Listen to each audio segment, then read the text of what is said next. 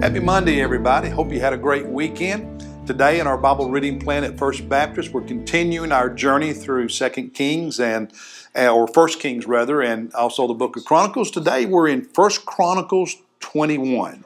1 Chronicles 21. And the verse that really spoke to my heart when I read this story, and this is a well-known story about Naboth's vineyard that Ahab stole, is verse 20 when Elijah the prophet comes to him. And at the end, picking up in the middle of verse 20, he answered him. Elijah answered King Ahab, Elijah being the prophet, I have found you because you have sold yourself to do evil in the sight of the Lord. Look at that again. You have sold yourself to do evil in the sight of the Lord. Ahab wanted this vineyard owned by a man named Naboth that was located close to the king's residence. Naboth didn't want to sell it. Jezebel was a wicked queen, just like Ahab was a wicked king, and she just could not understand how in Israel, because remember, she was not a Jew, and she worshiped pagan gods and got Ahab to do that. I couldn't understand why Ahab as the king would not just take what he wanted. And so she conspired, and basically her and Ahab had Naboth wrongfully accused of crimes and found guilty of those crimes that would cause him to be sentenced to death. And so he was executed wrongfully. In other words, he was murdered. And they steal his vineyard that way. God, who sees everything, sends the prophet Elijah to Ahab with a very clear message of judgment. And God, through the prophet, said to him, you sold, notice this, you sold yourself. You sold yourself to do evil in the sight of the Lord. You sold yourself to have this vineyard. Does that remind you of something Jesus said in the Gospels?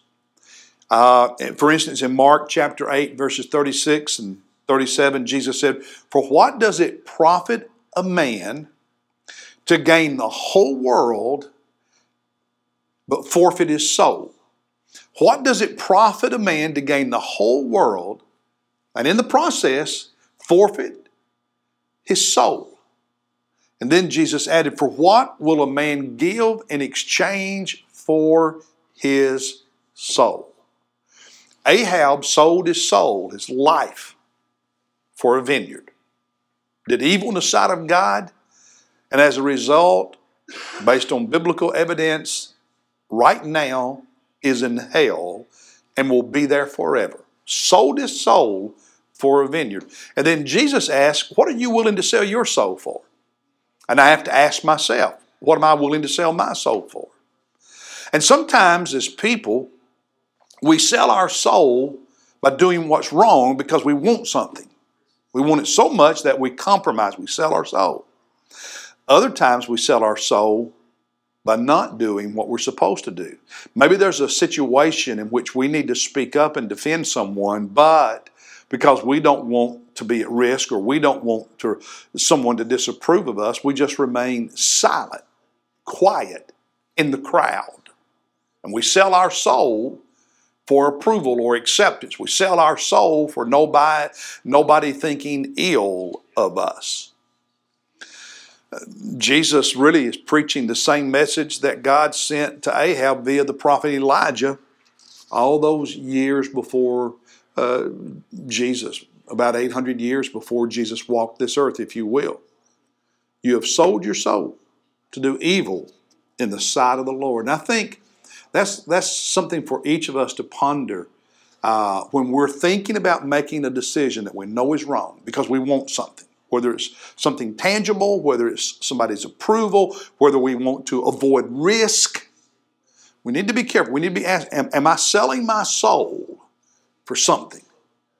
And in the process, doing what in God's sight is evil. This story is a cautionary tale for me, for you, for each of us. And it's something worth thinking about, especially as we begin a new year, 2023. Am I selling my soul this year because there's something I want more than I want God's approval? I don't know what's going on in your life, but I would encourage you to take some time and ponder that. Hey, God bless you, and I'll see you tomorrow.